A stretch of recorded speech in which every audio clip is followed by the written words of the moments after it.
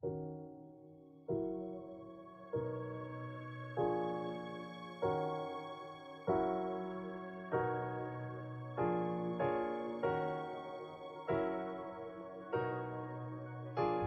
everybody, and welcome back to the State of Play podcast, episode 32, episode 2 of the coronavirus quarantine State of Play era. We relaunched the podcast, obviously. Pet, unfortunately, can't be here once again, so we have Matt and myself. Matt, what's going on? Another day, another podcast, another day in quarantine, right? Trying to figure out how to. You always do that sigh right before. Yeah, you know what it is? It's one because like most of my life, we were talking before we even went live. How has our life been kind of like altered since this whole quarantine and what have you with the coronavirus? And for me, with the exception of no football and a little bit of sports, I mean, my weekends are pretty tame. My weeks are pretty tame. I kind of just go to work, come home, go to the gym, and then come home and just relax. So I've been just doing more relaxing.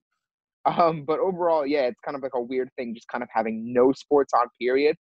Obviously, as all of us being Americans here, which we're going to get to our guest, it's kind of, some people kind of do different things or follow different things in other countries. But for us, it's always kind of like what's on TV, what's on ESPN, what's on Fox, what's on NBC Sports Network. There's always something on, and now it seems like I can't get into like people. I know people are watching like the classics. I can't do that because I've seen them already. I know the outcome. It just doesn't do it to me. It doesn't do it for me. But you like that with TV shows? I'm a little bit like that with TV shows. Like I have to forget a lot of things. Like, I know the exact premise of it, but it's hard for me to rewatch. But you know what it is that people are like watching. They're like, oh, relive like this game. I'm like, yeah, but I saw it. Like I know what happens, and it just doesn't do it for me. So I'm not going to sit here and waste like 2 hours of my time. So I'd rather be productive and do something else. But nevertheless, let's get into who we have as our guest. Another guest who is rejoining for the second time. We have Roberto Rojas. He's BN Sport, content producer. He's really well versed in South American football. So Roberto, what's going on? How are you getting on throughout this entire coronavirus? Talk to us. What's up, Matt? What's up, Martino? Yeah, very well, man. I'm very well.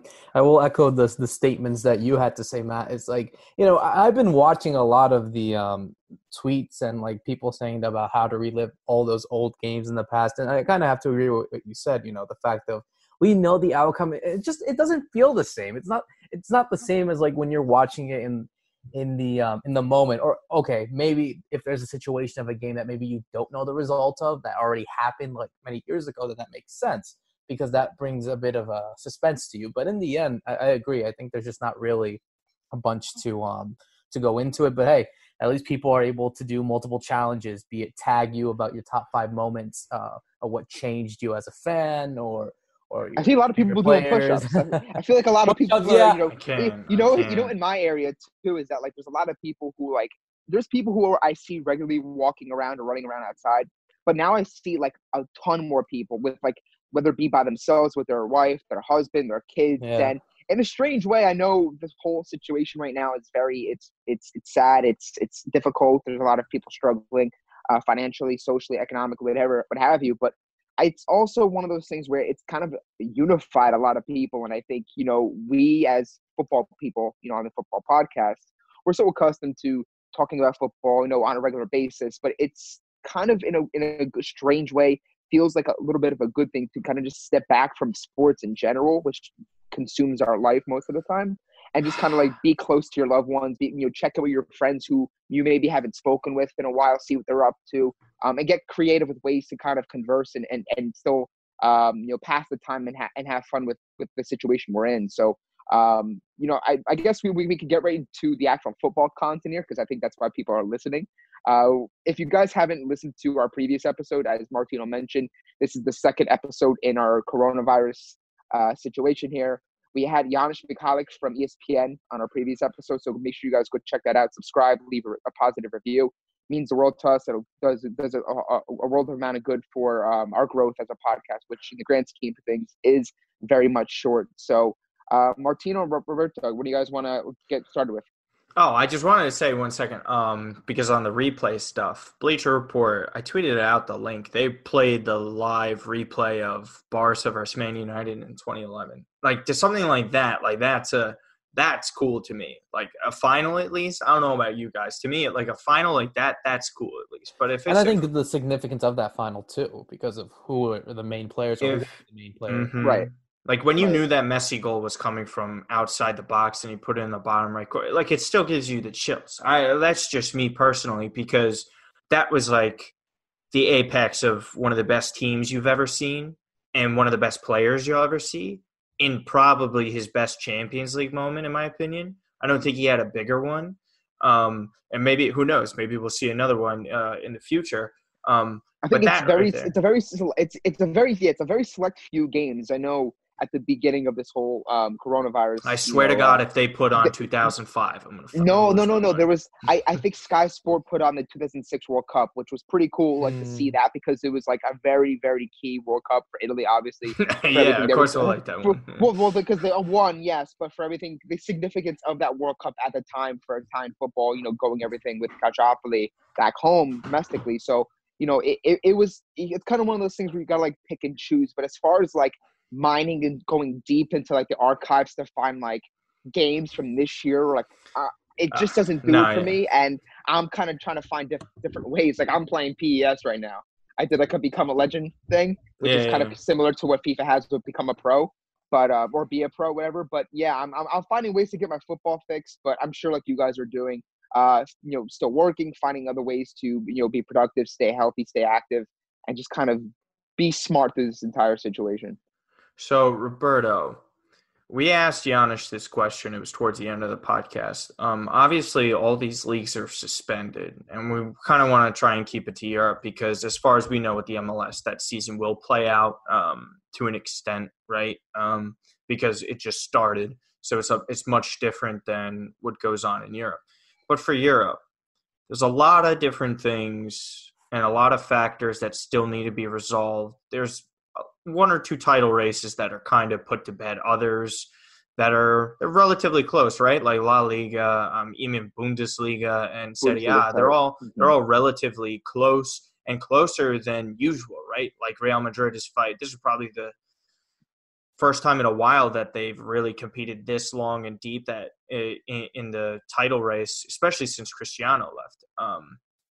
And then the Bundesliga as well, like Bayern isn't dominating like usual. Juve, we would have all assumed pull out. But if you would just go through some of these leagues, like what would you do? Do you just keep all 20 teams in these leagues? Do you keep the spots? Do you reward titles? Like for Liverpool, for example, I think it's kind of stupid if you don't give Liverpool a title. Like this, it's wrapped up. I know mathematically, it's technically not done, but let's be real here. They got a 20-point lead pretty much, and you're just going to sit there and tell me, like, if you finish the season, you can't reward Liverpool the title? Like, what's done is done. Like, they've done enough that they deserve that title. They deserve to lift their first modern-day Premier League title. I mean, like, I understand there's, like, the Champions League races and the spots, like, some teams feel like they have a shot at it and stuff like that. Like, what would you do? And then even the competitions like the Champions League now, like, how would you continue that? Where would you leave off? Like, is there just no winner for the Champions League? Yeah, I think it's really going to be tough about what happens to all the major domestic leagues and I think of the club competitions because in just such a crucial time as well. I mean, this is usually when the nitty-gritty happens in all of the major leagues. I mean, obviously with the exception of, as you said, the Premier League where, Liverpool need only 2 games left to win the actual Premier League. And also if you go to France, PSG are having a significant advantage of where, be it a big loss and big blow, they're gonna basically win the Liga title. But for the other leagues, like you mentioned, Bundesliga, Serie A, La Liga, and all the other domestic competition, continental competitions such as the Champions League and the Europa League, it's going to be tough to try to put in all of those games at once when we don't even know. And obviously, I'm not a scientist or a doctor, and I have no. I don't have any right to speak about the wonderful people that are doing this job and informing us about how indeed we will stop this virus. but at the same time, we don't know when it will contain itself. I mean, it's too tough to say. I mean, I also have to give a shout out to all those directors and those that are working in high administrative positions based on the country that they work for, depending on the league that they're at, or even in UEFA as well. I mean, they are really up to a tough decision for many of us. In a way, I think with the suspension of the Euros and the Copa America as well, I mean, you would think that they would play out the rest of the season. But, when a season ends in 2 months, titles are usually over, or at least championships are usually over within mid-May, early May, even the end of May, if it has to go that far when it comes to the Champions League and the Europa League. So it really is tough to see how we're able to get all these bunched up and try to decide a winner. I mean, if I'm going to be really honest with you, I don't know if we will see something come about.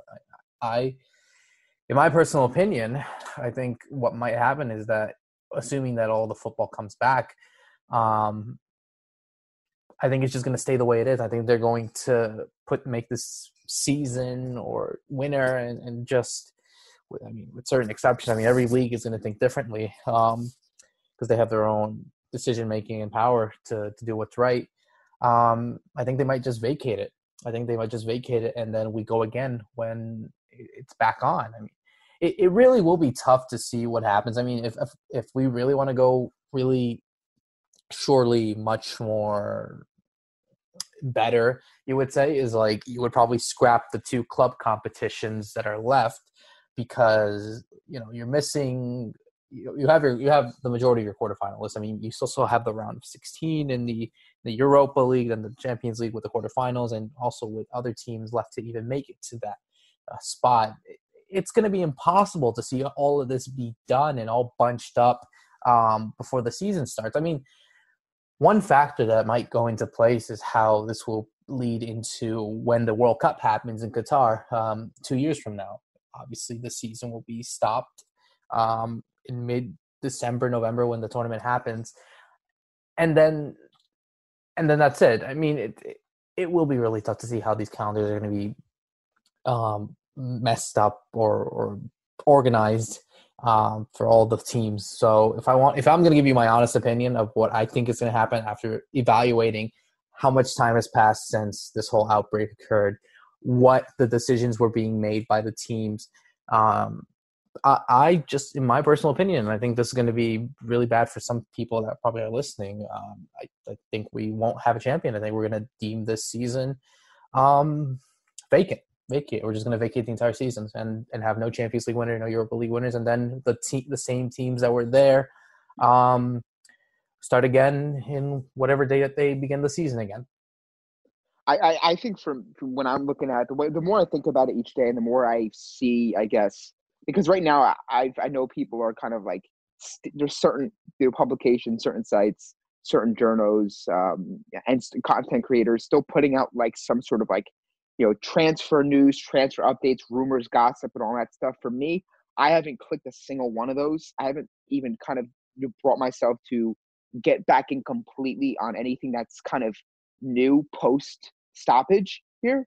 So the way I'm looking at everything, and I'm kind of dissecting on a day-to-day basis and kind of absorbing it like you guys are, and like everyone else is at this moment in time, the way I read everything from top directors and from each league and from each federation is no one really has any sort of grasp. There's no sort of consistency on when they can realistically, like, I'm talking like not 2 weeks, 3 weeks. I'm talking like everyone kind of more or less have like a targeted date where like, hey, leagues can at least start resuming here. I'm looking at what Napoli's doing. I don't know if you guys saw that. They're resuming training this week, which to me is absurd. It's completely ridiculous and it's dangerous. Another retreat, huh? It's one of those things where I'm looking at it and there's so much uncertainty around the league. And Roberto, you made mention of like this is where like you essentially title winners are established. This is where teams, if you're going to make a push for something, whether it be a title, a top 4, a top 6, or fighting your way out of relegation. Like, this is when you're making that push. And the same thing you can make the case for in the Champions League, Europa League. I mean, we don't have just a semifinal game here and there, like a semifinal draw where you have 4 matches essentially, and then the final. Like, we have like a packed schedule full of games here, and significant games where there's a lot of revenue on the line. There's a lot of the financial implications of things. So there's a lot of moving parts in here. And if we're speaking on the whole calendar shift and how everything kind of been affected by this, bear in mind this: if you push everything back in the season, and in terms of the calendar's put in the way it is right now for a reason, because it's the most feasible and it makes the most sense, right? You have the entire season, you have the breaks in between for international competition, and then you have that 1 or 2 month spell for the transfer window, which is very important. Obviously, it's a huge factor that comes into play for European football, for world football on a domestic level. If you move everything back and you're hypothetically running through a scenario in your mind that says, hey, we're going to push everything back. Now that we have no Euros, we can take our time and we're going to put this thing into December. Well, now you're essentially delaying everything with the transfer window too. And now if it falls into that category, let's say, for example, you're pushing in here to September, October football to finish some of these competitions, right? That means, okay, so now the January transfer window is altered. So for me, when I look at everything, I agree with Roberto here. The more I think about it, I just see them saying, hey, look, the world stopped. The whole sporting world came to a halt at this period in time. As unfortunate and as unfair as it may be for some of the clubs like, Sheffield United, who are newly promoted and they're fighting for, a really significant spot with Manchester United. They have a game in hand. And then you have Manchester United, who's 5th, but City may get, with their ban. You see what I'm saying? There's a lot of moving parts here that you can't just say like, well, we're just going to continue on, or we're going to just, stop it here and crown this team. Like, everyone's in the same situation at the end of the day. No one forecasted this virus, striking the entire world.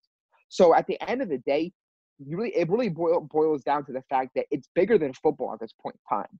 It's bigger than, well, we have to play our games. Yeah, but everyone's going through it. It's not just Italy who's getting hit and they're not playing games, and all the schedule's altered where the title race is not being finished or is not on track with the other leagues.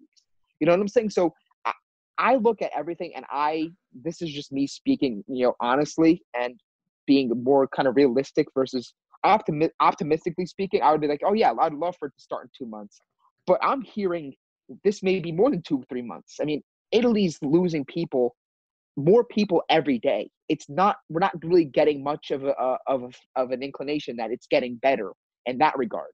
So if you have those stadiums where you're saying we're going to go and start play games, even if it's behind closed doors, you're still having that foot traffic. You saw what happened with Valencia. They had played behind closed doors, but then you had people gathered outside the stadium. Like, then same thing in Paris too.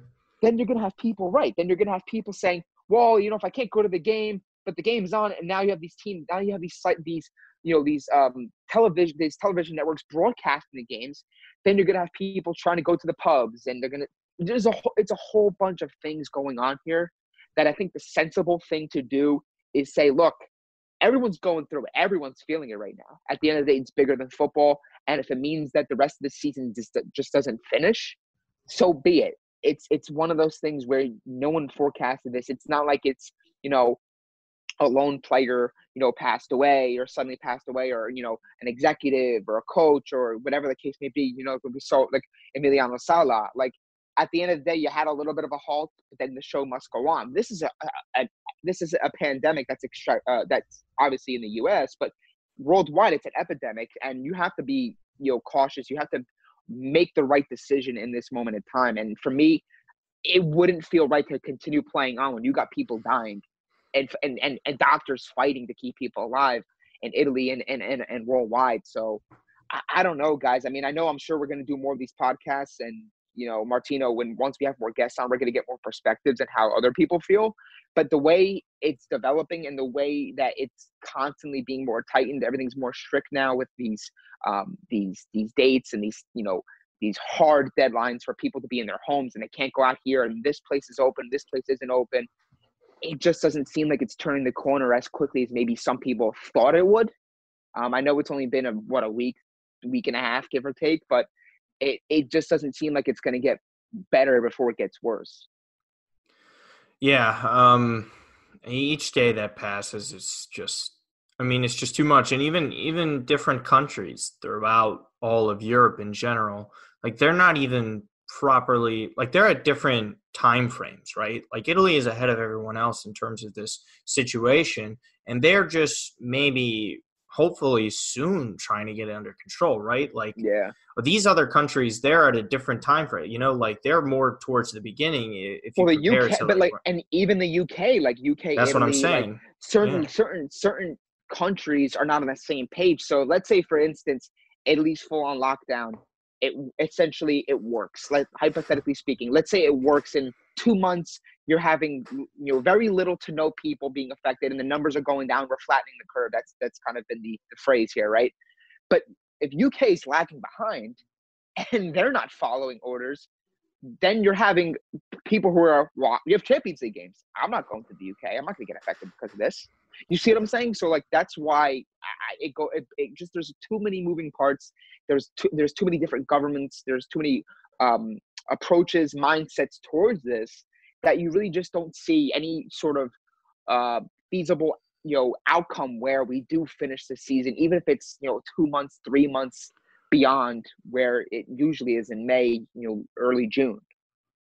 Yeah, I think you're right. I think Champions League for sure is just going to get canceled because there's no actual way that you can determine a winner in that, right? There's no one that's like, oh, this team's in first place. They're on their way to win the Champions League. No, it's a knockout competition. So the games actually have to be played. You can't just like mathematically get a winner like you do in the Premier League. So for that, I think absolutely that's going to be done. I think Coppa Italia, for example, I think that's something that'll be suspended till August. I think that is something you can actually carry over to an extent before the season, like they do, like the Super Cup and stuff like that. Exactly, and then maybe who knows? I guess the season itself. I think there should be a proposal though to start the off season in the top 5 leagues in Europe. Kind of like how the NFL is taking care of it over here in America, right? So for those of you who are listening over in Europe or whoever is not really that familiar with the NFL and the other leagues over here, but they allow their free agency period to go on, which basically is just players that would leave like on a free transfer. Teams are free to make trades, which would just be like a transfer swap between players.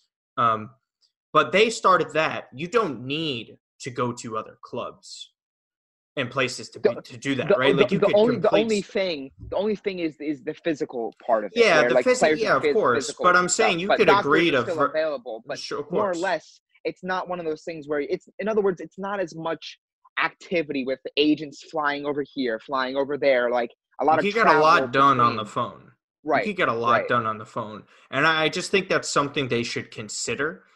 I'm also, again, one of the topics was FFP. Now, FFP is just like, this is it's uncharted waters. It's unprecedented. Like, how do you handle it? There's certain teams like what happens to Manchester City? Is their ban still upheld? Like, I think that's going to actually stay, right? Like, I think the appeal for Manchester City might be towards the bottom of the list at this point with all the stuff that UEFA has to take care of, considering everything is being moved to 2021. Their women's team that have to, worry about those competitions. They also have to worry about getting the World Cup qualifiers set up. And teams like Milan too, right? For example, where are they in terms of this? Are they kind of allowed to spend? Are they allowed to spend even less because they're not having as much income because a lot of the games aren't being played at their stadium? These are just teams I'm thinking of with financial issues off the top of my head. And like Giannis was saying in the last podcast as well, there's not going to be massive transfers. So like you think like a Kylian Mbappe to Real Madrid, I have a hard time seeing that happen this summer.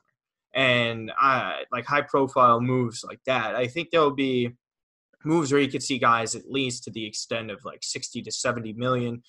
And it's not going to be release clauses being triggered. I think it's going to be maybe a lot of domestic sales within the same league.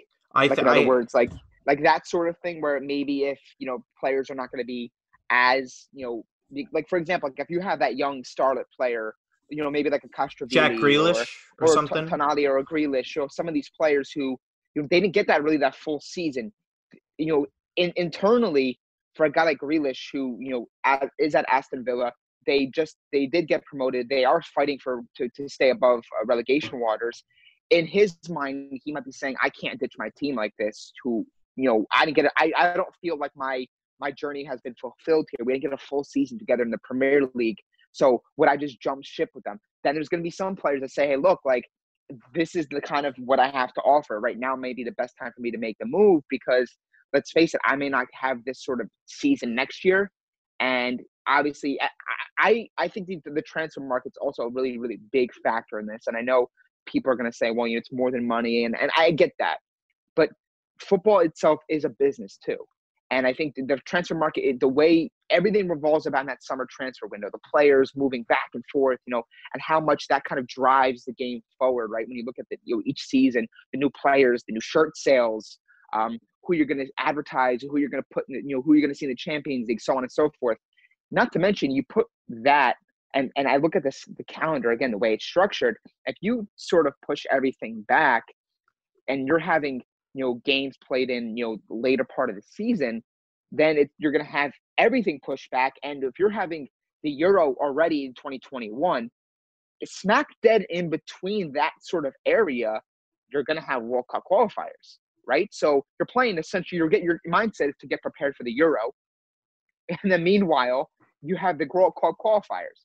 Are the teams going to risk their players in the World Cup qualifiers, or are they going to prioritize, bringing their best squad they can at the Euro? So I think for me, they're going to try and stick as closely as possible to the calendar the way it is. If it's a cut short season, because we see it in other sports, right, with strikes and, so on and so forth. At the end of the day, they typically don't make those games up. We've seen it in baseball where they play 140 games instead of 162, right? So it's been done before, but I think ultimately you have the calendar the way it is. You have to give players at the end of the day too, right? You have to give players their holiday. You have to give the players their time with their family. Like you can't keep these guys captive and then restart and then just not have the window and then say, yep, we're going to start the next season right now, right? So I don't know, guys. I know it's one of those things where we're going to be talking about it so much while we're kind of hunkered down in our homes and doing these podcasts throughout this period. But what else do you guys want to kind of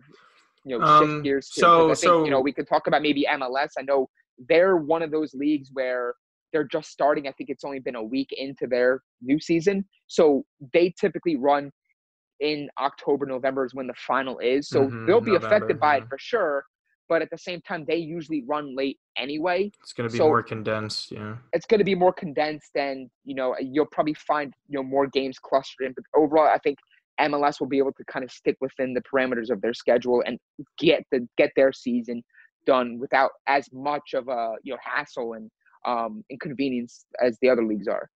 Berto, so if you're the MLS at this point, do you just actually consider having the West and the East combine into one standing and just play it out like Europe does, and the regular season champion is your MLS champion, and you don't really go into the playoffs? Because then it would just, if you're trying to condense every single game that you're trying to play because you already lost 2 to 3 months of the season, do you take off a few games during the regular season, then go into the playoffs, or would you rather just try that way and see how that actually works for the MLS? Because people vouch for that all the time on top of the relegation part, that there shouldn't be any playoffs. If you want elimination, you should just have your own separate cup. So what's your opinion on that, and how do you think MLS should go about it? Well, the thing about MLS comparable to Europe, the fact is obviously their seasons start much differently. You have a season that started at the end of February, and provisionally, at least what MLS is saying is that they would finish by November 7th. Which to the case is not unlikely is not the case for some teams, because some teams can also end. If you could remember, I think 2 years ago, MLS ended, I think, back in December, and that kind of thing. So it's not like it can't be possible for a league to be extended. Will it create a lot of scheduling conflicts and all that kind of stuff? Of course, 100%. But I think when it comes to what happens here, and obviously we don't know what kind of mess we will see of the coronavirus pandemic here in the United States specifically, But I think it also has to go about what happens to of the other major sporting leagues as well. But at least we're focusing on MLS itself. I personally think if this so-called virus is indeed contained by June, July, and I'm being completely hypothetical, I have no sense of what might happen or have like a crystal ball or something. But if I was thinking long term, I think we could see a shortened season, and maybe we do see some sort of playoffs in an MLS Cup. But you bring up a good point as there, Martino, is that we see perhaps a league where you don't have to go based on a playoffs and that kind of thing. Maybe you just go with the overall standings of the 26 teams that are there and decide it there, because as you said, there's no relegation, so there's nothing to worry about for any of these teams. I mean, the only thing that they do have to worry about is their playoff push, which wouldn't make sense for any of these teams now because they've only played 2 games. So I think MLS have a lot to work with here, and I think are a bit fortunate, if you would say, about how their season was just getting started in comparison to all the other major European leagues getting their leagues, getting into the nitty-gritty and pushing for either a title challenge, top 4 finish, or trying to get out of relegation. So it's kind of that kind of scenario. So I think, if I have to be honest, I think we will see the season go about just because of how much time we're dealing with. Maybe we see a shortened season. I personally would not be too crazy about that either. And I think a lot of people want that because it just works that way for them, and just because how they've been able to. I mean, I don't see. I mean, it wouldn't surprise me, nevertheless, if they were to cancel this entire season and deem it, vacant as it is. Hopefully, at least that might happen in the other leagues around the world. But when you're dealing with only 2 games left, I mean, it kind of seems a bit. I don't want to say ridiculous, but you don't work with a lot with just having 2 games. So it's better to have some sort of a season where we will have some sort of champion or something, so that we can hopefully get this season much more on track after this whole coronavirus pandemic hopefully gets rid. I was just gonna say, Matt, you could take that, but do you have any opinion on that? Well, how would you like to see the MLS really go about it? Because me personally, I just want to see them do it the way they normally do it. Play out the regular season, just combine both standings, see how it goes. Because generally I'm of the belief that the MLS in America as a whole, with the way they view football, soccer, whatever you want to call it, they have this very narrow-minded view, and then that they feel like they have to do things the American way, and they can't do things the way the Europeans do them, or the rest of the world does them, right? We see it in our high school soccer. There's unlimited amounts of subs. The time counts up and counts down from 45 instead of counting up to 45.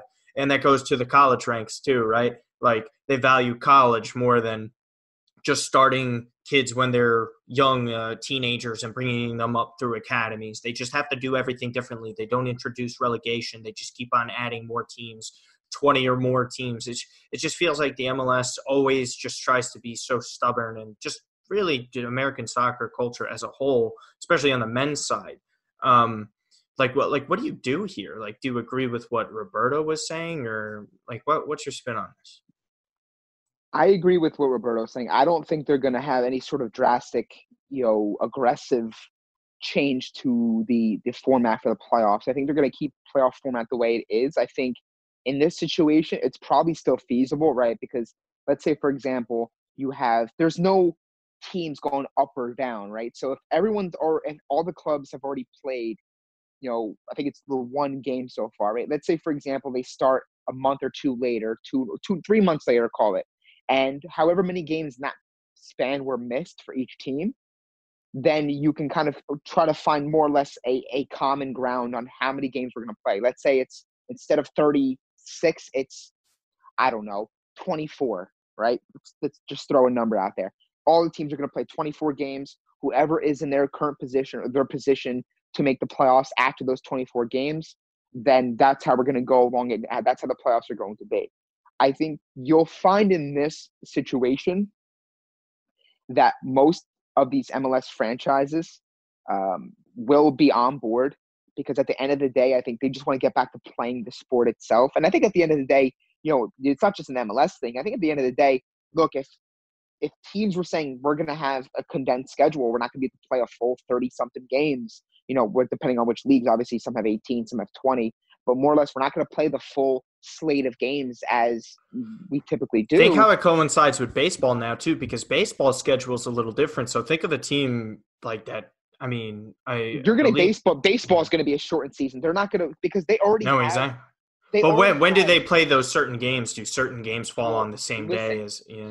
Here's the thing: is that Major League Baseball teams, they typically only have 16 to 17 scheduled day offs. And what I mean by that is days in the calendar where it's an actual definitive day off, not a game, not a game where it's scheduled and then it gets like a rain delay and then it gets canceled or postponed and then it turns into like a doubleheader. So they already have a pretty packed schedule, a lot of traveling. There's a lot of back and forth. There's just so much going on in baseball. It's a very, very long season.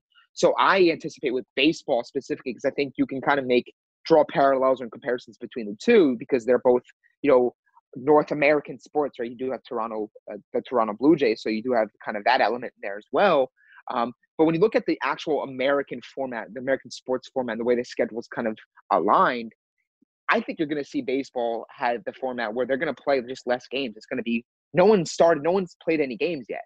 It's not like certain teams have played this many games and certain teams have to make. Oh no, of course they have to revamp up spring training again because they have to worry about all these pitcher injuries. And it's also the health of the players too, right? So if you're thinking in your mind that with MLS or the top 5 leagues, right? I know this is a podcast that covers top 5 leagues plus Major League Soccer, and Major League Soccer to those top 5 leagues, the structure and the overall feel of the league is just different, right? To your point, Martino, pro rel and that whole conversation versus the strict format of pro relegation in Europe and abroad.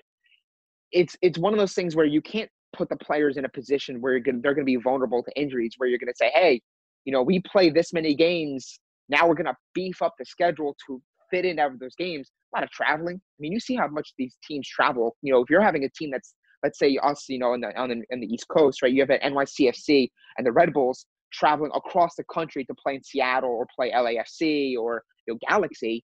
Like you can't have it where they're just traveling back and forth. They're playing 3 games in a span of 7 days. Like that's a lot. And now you get into the position where the quality of play is not as good. You put the players under risk for injury, and it just becomes a mishmash, hodgepodge, and just kind of an overall, not ideal approach to playing the games and getting it back to where we want it to be. So I think it's going to be one of those cases where, with the MLS here, because that's the initial question was, I think it's going to be one of those cases where if they can find a way to maybe fill in some holes with extra games and then agree on an actual set amount of games that each team will play, they'll try and do that. But I think at the same time, it wouldn't surprise me if they just say, hey, we're going to play 25, 26 games, based off wherever we pick up, have the playoffs as we normally do, and stick to the calendar more or less. Now, if it's a couple weeks later or a month later where they have to extend it to maybe fill in and get more games in there, I think they'll do that. But if it's one of those things where it's 3-4 months and now you're dripping into the next year and then you're saying, hey, we got World Cup qualifiers, I think they're not going to do something like that where it's going to compromise another major tournament, right? I mean, look, Euro, Copa America are already postponed. Now I think they've put a time frame on Tokyo for the Olympics, right? So now it's another thing we're having to keep an eye on too is, does that get pushed back? Now you have all these things getting pushed back. So I think it's still very new. It's still very fresh. In the grand scheme of things, look, we were this time last week, there was still going to be games played or a couple days, here and there, were going to be played in the Premier League until Miguel Arteta tested positive for the virus. Probably one of the dumbest things that was going on. So it feels like we've been in this situation long, but it's only been about a week and a half, 2 weeks. So there's still a lot that's going to be learned. There's still a lot that's going to have to transpire, a lot in terms of the medical side and the health side and all that sorts of things to essentially you'll keep this thing under wraps and just try to prevent it from spreading more and hurting the world more that it already has. But this is a developing thing. We all know it's a developing thing. We're not doctors here. We don't know what to really expect. It's just one of those things where at the end of the day, it just feels just kind of strange talking about it because there's so much uncertainty. And at the end of the day, it just feels like there's things bigger than the sport itself. And look, I know I think it's something that unifies everyone. Sports, whether you be a soccer fan, whether it be American football fan, hockey, baseball, so on and so forth. Everyone tends to. It's a thing. It's part of culture, everyday culture for people. But there's so much uncertainty. We really just don't know where this is going to go, and we just got to hope for the best and hope for the best well-being for everyone.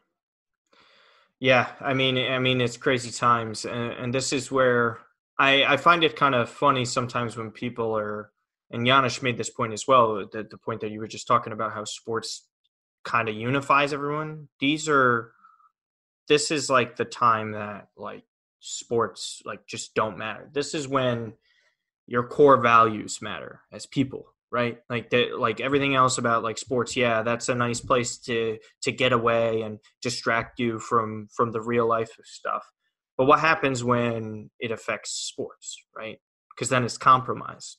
And now you realize everyone has to face this themselves. You know what I mean? It's not, and that's, I kind of feel like what some people are forgetting to that extent, right? There's lots of people.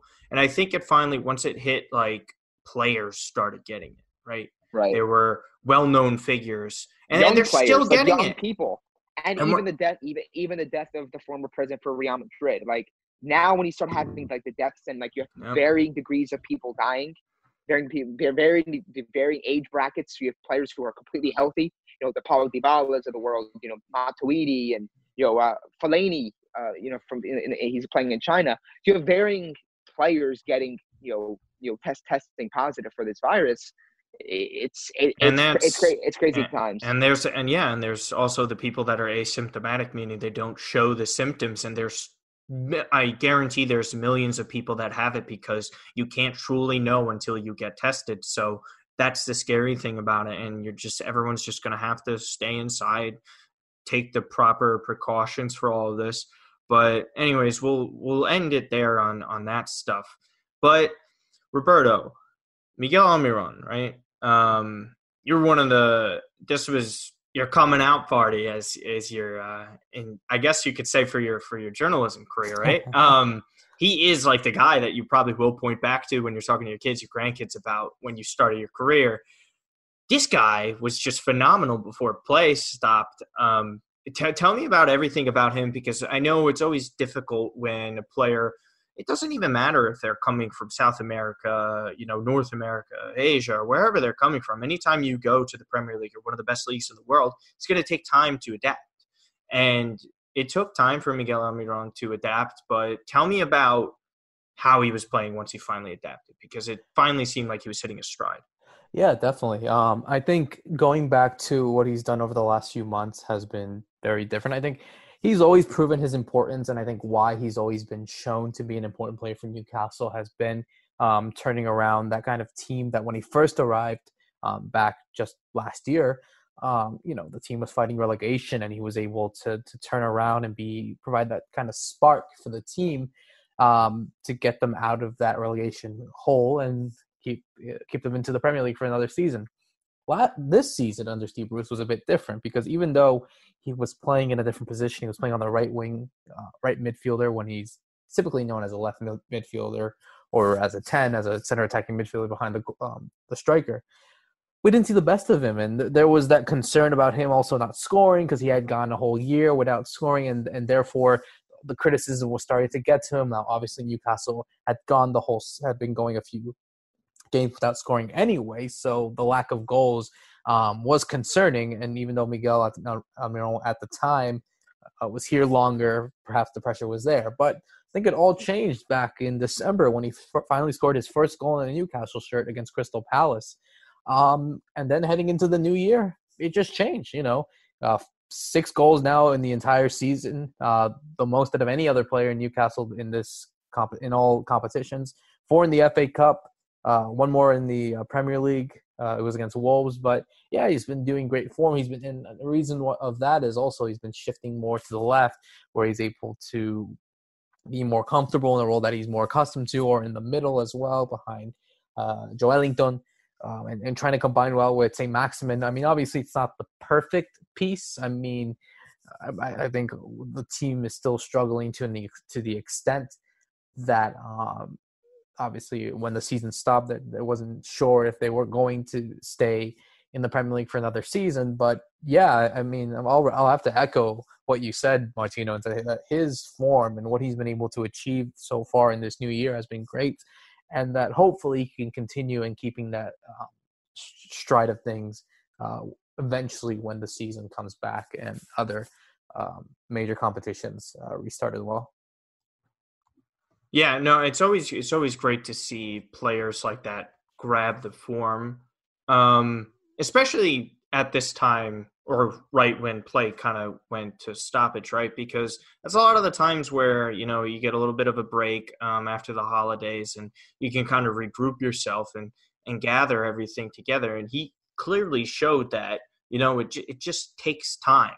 You know, there's so many, and I think Lazio is a good example of this too, right? Where when you stick to players, when you stick to a system, when you kind of just like give them time to develop, because there's so much pressure, especially in the Premier League, right? And when teams spend money and they have these expectations, and the Premier League, let's be honest, it's notorious for having probably the highest expectations of a lot of the players that get assigned to clubs, right? I mean, how hyped up has Manchester United signings are always, Arsenal, I mean, just all the top clubs, and it goes all the way down to Newcastle United too. So it's great to see him finally hit his stride there. How do you think about this absence, though? I mean, because it sucks when someone is playing so well and you're riding momentum and then all of a sudden there's just this stoppage of play. Do you think that it could be spun as a positive because he could build off of how well he was playing right before stoppage was, and he carries that confidence over into next season? Well, I think for a lot of these players, yeah. I mean, I think all of these players play a lot of football regardless. I mean, obviously, the Premier League's insane. Or England. Yeah. No, but in England that's the case. But I'm talking about like maybe around the world. I mean, look at you don't have to go look for more further than Flamengo, the recent Libertadores champions, who on average probably play like 70 games an entire calendar year. So, yeah, I think this rest might be good enough for someone like Miguel Almiron to be more proactive. I mean, he's always been someone that never gave up. And I think he's shown that, be it in training sessions and, you know, speaking to people who are close to Newcastle and close to Almiron as well, you know, that he's someone that is not giving up, that he's always working hard in training sessions as well. I mean, sometimes he's the first to go in and the last to go out, which we've seen with various players who follow that kind of same route go well. So I think it might work out well for him. I mean, obviously it'll be different to see how these kind of rests affect all these players when they come back and see how keeping the strides of having no football for a significant amount of time. I mean, it just seems that this everlasting cycle, it never stops. And, you know, these players can get burnt out and that kind of stuff, but it'll be very interesting to see what happens when everything goes back and how built up and how much more in fitness they are and how much of 100% they are as well. So, yeah, I think it might be a good factor in the end if he's getting the significant amount of rest and doing the right training methods that he's doing to become a stronger player. Yeah, I hope it works out for him because it's really great to just, I don't know. For me, anytime players from smaller countries that aren't like, you know, massive world beaters, like, you know, the Argentinas of the world, the Brazils of the world, it's really great to see like Paraguayan players make progress like that, just from whatever country. And we're seeing more and more of that, right? It's not, Definitely. We're not just traditionally seeing it's just, strictly Brazilians or Argentinians coming over from South America. Like, there's players everywhere. And it's awesome to see that someone like him is hitting stride like that. I know it might be a little bit premature for it, but I mean, the ceiling for him, is it like, what kind of club level can this guy hit? Like, where can he be a regular starting player on? Can it be a team that plays consistently in the Champions League, or is he a rotational player in a Champions League squad? Like, What do you think the ceiling is for him? No, I think every player, and I think everyone wants to go and be the best player that they can be.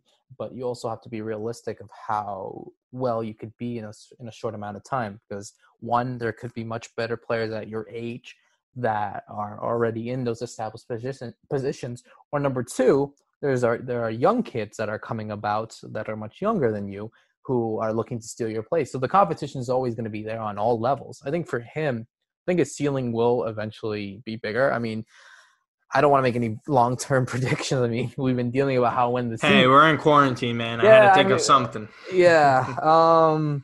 You don't have to answer. No, I know, but hey, you put me on the spot. I might as well go for it. I think his ceiling is a much bigger team, personally. I think if he is able to be more stronger and be able to be more consistent, I mean, a good comparison would probably have to be Georginio Wijnaldum, for example. Obviously, even though they're two different players, they both played at Newcastle, and now one of them is at Liverpool playing for one of the best teams in the world, and he's considered one of the best center defensive midfielders in the world. So maybe he hits that ceiling. Who knows? I mean, it's still early days. I mean, you know how it is, born today, gone tomorrow, that kind of stuff. I mean, things can change like that. That's how nice the sport is, but also how brutal it is. It's just that 1 minute you're good, and the next minute, one bad game, boom, you're out and you're criticized. It doesn't matter what team you play for. So I think his ceiling is high. I mean, I would love to see him play in a bigger team because, you get more attention and you get more – but also the pressure comes in. But I think he's capable of doing that, and I think he can definitely hit strides higher than what he's doing at Newcastle. But I think he's content in the position that he's in right now and just going day by day if I was him, at least. All right. Well, there you go. There, you're not going to find anyone better to break down Miguel Almiron. I think that's just a fact. So I guess we'll just move on to the questions then, since we're kind of running out a little steam here. We only really got one question. So, Matt, I guess this would be better for you to answer. Roberto, you can jump in and answer this as well. Have we seen Zlatan's last time playing for Milan or playing in general? Because he's really towards the end right now. We know his age. He's at 38. Took his time and to make his decision to go back to join Milan, and kind of just feels like he wanted to ride off into the sunset and to his favorite club that he's ever played for. I mean, go ahead, take it away, because this is, considering the situation at Milan now, it's not a crazy question to ask.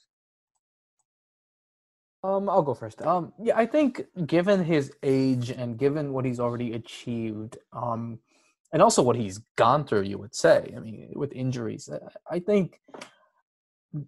think he still has something in the tank. I mean, there are only certain exceptions of players that are at 38 that are able to be still consistent in a top 5 league. I mean, there's very few in the world that have been able to do that over the age of 35, I would say. And he was doing it at PSG, he was doing it at Manchester United. I mean, not counting the LA Galaxy, but to do that as well is proven of how much of a specimen of an athlete that he is. So I don't think it was the last that we'll see. I think if I was him, I would probably go for another year or so and then call it quits, because I think his ceiling has already been hit, and he's already done what he's already achieved out of anyone's wildest dreams. But I think for Milan as well, I think they really have to really look into the future and kind of go into that another rebuilding process, unfortunately, and not always just depend on a 38-year-old. I think maybe we could see players that are going to look at Zlatan as an influence because of what he's already achieved at Milan and also beforehand, what he did at Milan. So I think it's that. If I'm giving you my honest opinion, I think we'll see him for maybe another year or so. But hey, I mean, we said this for players like Gigi Buffon. I mean, obviously they're two different positions, but if he feels well and he wants to continue, by all means. I mean, the final decision will have to go to Zlatan himself, and I'm sure that will be a big decision, and I think it will be kind of a bittersweet one when eventually he does hang up his boots. I think with Ibrahimovic, it's really difficult to say because Milan's situation is so very complex. I think for me, if the season kind of would have played out, regardless if they would have gotten Champions League, which I know that's an option to triggered the other additional year in in the agreed deal he had with Milan when he did sign in January. But for me, I think the way we're seeing Milan being managed and controlled on what seems like on a monthly basis, right? It seems like there's going to be new ownership, then there's not going to be new ownership. There's going to be a new manager / coach who has a sporting director role, and he's going to be managing the day to day. And then now the guy's not going to join. He's not convinced. So there's so many moving parts, and now you throw everything the fact that the season, not being most likely, in my opinion, not going to be finalized. You wonder if that's something that says for Ibrahimovic that goes off in his head because, hey, I have unfinished business. Maybe a clean slate with Milan for next season is something that intrigues him, right? If the money's there, I know he's not completely you're driven by money, but because he has a ton of it. But let's face it, if the money's there and he's able to play in an environment and for a club that he reveres and holds highly in his heart, then I think there is that position where he could play at Milan. But then again, if there's a new vision, there's a new aim, and with a younger project and approach that they're looking to take here, they may say, hey, look, Ibrahimovic was good for the short term. He helped pack the stands. He sold some jerseys. He gave a little bit of a buzz to social media presence, yada, yada, yada. But we're going to head in a different direction. And it's very much possible that maybe he does go back to Sweden. Maybe he plays at Malmo for a year, finishes his career at Malmo where everything started. Who really knows? But it's hard to really say, right? I think if he's fit and he's healthy to play, which in the games we did see from Milan, he looked like he was still making a difference. He had, I think, 2 goals, so 3 goals in all competitions, a couple assists. He was providing that value, and even though he is 38, he does very much, to your point, Roberto, have something in the tank. And I think, when we speak on the kind of this delay and the stoppage of play here for the season, for a 38-year-old, in a strange way, that's something that says, hey, look, I don't want to end my career this way. I want to give it one more full season and then go out the way I want to go out as a champion, as a legend of the game. So I don't think he's done. Now, the question was, though, is he done at Milan? Really, really difficult to say. I think at the end of the day, Milan have to want him, whoever the coaches, whoever the owners are, whoever the directors are, whatever the standing of the club is at that point in time. At the end of the season when everything's looked at, do we want to go forward with this guy as our main striker? Because if you're going to get a player like Zlatan Ibrahimovic, for a fact he's not going to be a bench player. He's going to start the majority of the games. So it's hard to really say at this point in time. I think if the season would have just kind of carried out the way it was designed to before all this coronavirus outbreak hit, I think he would have stayed another year. But now with it being kind of ended, Milan not being in the Champions League, right? We all know that they're not going to make that objective. And then just the season being cut short generally, it wouldn't surprise me if Milan and Ibrahimovic cut ties. He goes to play in maybe another league, or he goes to return to play for Malmo for one more year, and then heads off into the sunset. So it's really difficult to say. I think there have been a lot of people that thought that maybe he wouldn't have even come back to Milan. A lot of people doubted that. Given their situation, given the fact that they're not competing for the same trophies that he's used to competing for, that he did previously compete for at Milan. But I think for me, honestly, I do think it could be the end of his time here. I just don't see where he goes another season at Milan. It just doesn't seem like they're both sides are going to have a meeting of minds, and it's going to mesh and it's going to make sense. Yeah, I agree to that extent as well. I think his time at Milan is pretty much wrapped up. I would agree with Roberto's point as well. I think you see one more season out of him. But look, hey, that's just the way everything's going at Milan. I don't really feel like talking about them. It's nice to get a break from them because it's just the worst thing about life right now. So, anyways. Any other topics or stuff you guys care to discuss before we head on out of here? I think that's pretty much, unfortunately, all we can really cover at this point. Right? I think we kind of gave. I think the beauty about these podcasts is that we're going to be doing through this entire stoppage is that we're going to get different perspectives from certain people. Some are going to be different. I know Janusz brought a different perspective with how he thinks the season's going to finish out or kind of not finish out, and how the whole situation is going to be altered with this coronavirus. And you got Roberto's here too. Roberto, we thank you for coming back on and giving us your perspective. But we got a little bit of a taste of, Miguel Almiron, how Major League Soccer is going to get on after this versus, the Europe's top 5 leagues. So I think at the end of the day, look, if we can get together and talk about football throughout this time when there is no football on, and just deliver content to our listeners who've been very loyal and very trusting and just kind of coming back to hear our perspectives on a weekly basis. When we had me, you, and Pet Martino, I think at the end of the day, we're talking football. We're unified for this. We're making the most of the situation we have to get the content out there. And I think at the end of the day, that's all that matters. Yes. Well, how about this then? So we'll take it a little bit away from football. Any TV show or movie suggestions for the listeners out there that you guys are fans of that think people should get into? Anything at all? I don't know. Let's leave it to I'll get Roberto to start here. Because I have one. Yeah, Roberto. Martino, you go first. You haven't really kind of steered here. The ship. I'm multitasking, man. I'm doing 2 jobs at once. I'm photoshopping when I go on mute, and then tossing the questions you got. Let's see. I think a show that honestly gets lost in generations, especially like our generation, is The Wire. The Wire's, in my opinion, great show. It's one of the best and well-written shows of all time, in my opinion. It is. There's a lot of themes that go along throughout the show that are just realistic, right? Because that's basically what you kind of want to look for when you're going with movies or TV. I know like sci-fi is great, and there's always like great to see like Marvel and stuff like that. There's great movies, but just realism hits differently, and there's more of an appreciation for it. And David Simon was the guy who wrote the show. It's an HBO show. It came out it was from 2002, 2008, around the same time as The Sopranos. It's kind of why it didn't get as much traction because The Sopranos run. But it's about just Baltimore gang violence, drug issues over there, police like issues within homicide, all the murders going on. They get into journalism in that aspect of it, so that kind of ties into what our show is here, right? Because you guys are journalists, you're writers. Kind of how the whole ethics of reporting goes, just inner city schools and everything. It really hits like almost everything you can imagine. It's 5 seasons of it. It's nothing crazy, hour-long episodes. And there's a bunch of memorable characters on it. So The Wire would be my show for a suggestion. Roberto?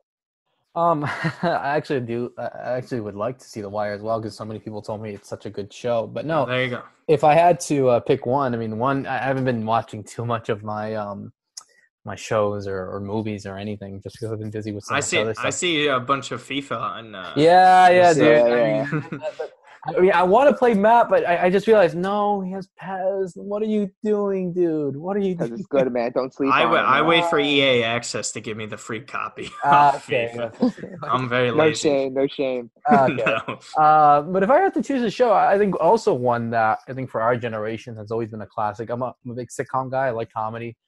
If I had to choose a show that I've always been watching and starting to watch all over again, that 70s Show. I think it's a great show.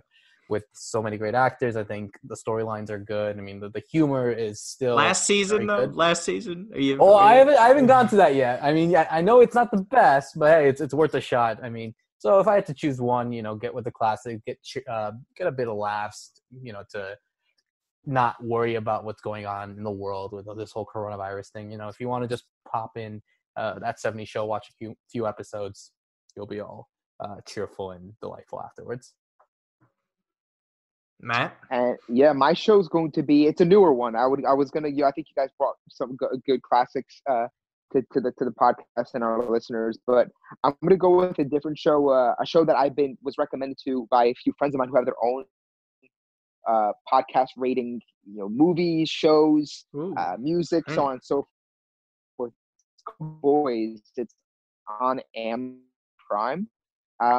Here, want to say that one more time. You keep kind of fading out. Think of it as if the Marvel Universe superheroes were.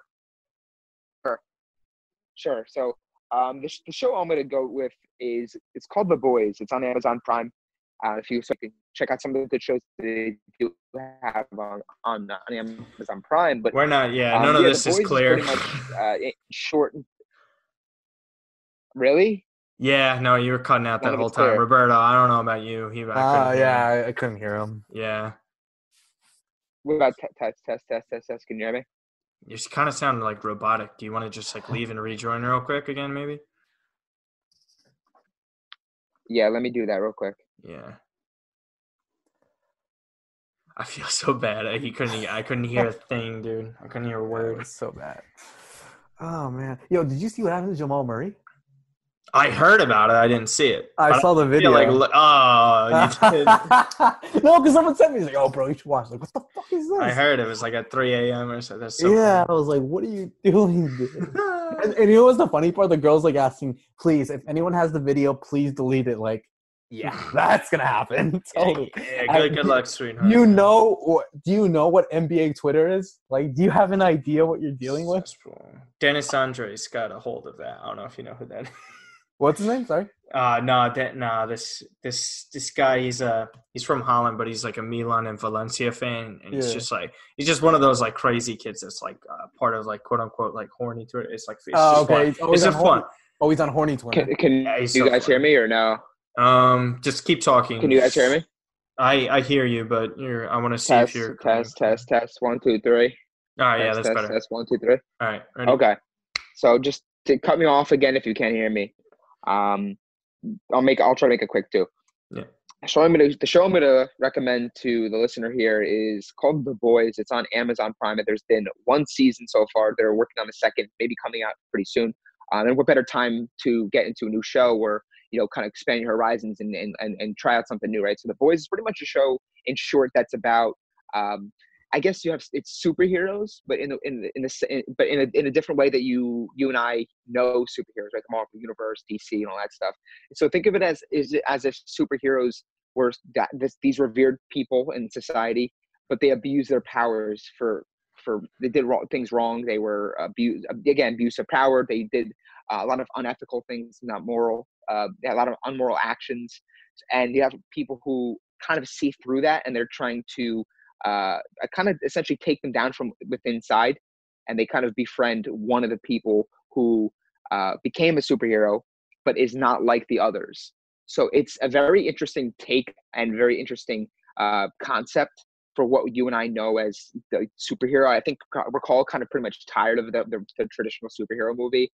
I know I am, at least. I think, we've had a decade worth of Iron Man and Thor, Hulk, you name it, we've pretty much seen everything. So to have a good perspective and new take and a fresh take on something like this, I think it's definitely worth your time. It's a really easy watch. It's not one of those things where it's very boring and there's not a lot going on. It's got its humor. It also has its action, and it has just, again, a very interesting take on superhero movies, which I find something that's definitely worth your time, especially if you have an Amazon Prime membership already and you don't have to dish out anything additional to get access to it. So The Boys, check it out, Amazon Prime. That's my recommendation. All right, so those are the 3 recommendations there. Roberto, we want to thank you so much for hopping on with us again. Returning guest, I think you're tied all time as the I think he's our 3rd returning guest, because we've had Muhammad Ali, who came on twice. Mo Ali, who came on twice, and then Roberto. So you're third. You're third time to show. There we go. Okay, so Roberto, let everybody know how they can follow you, check out some of your work if you still post some of it, because I know it's kind of hard to get new work on, but you know what I mean. Yeah. Just tell the people where they can find you. Yeah, absolutely. You could hit me up on Roberto Rojas 97, all one word, on Twitter. I'm hoping to do a bunch of stuff on beIN Sports, the company that I work with, and put out some good material. Obviously you could also follow the podcast that I will do called Low Limit Football, which we've had Matt on, and we need to get you on, Martino. That's for sure. Very soon. Sounds great. So we're doing that. We're actually doing a new series where we're talking about the legends of the games in our This Week of Football series. We've done 2 episodes already. We did one on Diego Maradona, and we did one on Ronaldo Fenomeno. So we're hoping to continue that series, at least for the time being, until hopefully this coronavirus outbreak ends, and that's it, man. I mean, I don't really do much after that, man. It's just the usual 22-year-old guy stuff on Twitter. So yeah, just check me out if you want all things soccer and all things life on Twitter. Okay, Matt, tell them where to find you. Yep, you guys can follow me on Twitter at Matt_Santangelo. Hoping to get my Medium account off the ground to do some different content. MLS, I have a couple ideas up my sleeve as well that I hope to get going. I don't know how I'm going to introduce it now that there's no football, and we're probably not going to see the rest of the top 5 leagues finish. But at the end of the day, I usually inform everyone of what I'm doing, what I'm working on, what I have in the pipeline on Twitter. So make sure you guys are following me there. Yep, and you could just follow me on Twitter at Martino Puccio. Again, not your traditional football, soccer guy. I literally tweet about almost every sport you can imagine. Very funny at the end as well. Very funny. That's just stop sucking up, guest. All right. I'm just messing around. No, but seriously, yeah, just follow me on Twitter. That's really all the stuff here. Please, guys, rate, subscribe, share the podcast. Shout out to Big Heads Media, by the way, which where the podcast gets posted on their media network as well. Just download, listen to the Janusz Michalik episode as well. Listen to this one. Just share it all over the place. We really do appreciate everybody that listens. I think I could speak for everybody, and hopefully we get Pet back on soon. Hopefully he feels better. Everyone, please stay safe out there. And for now, take care.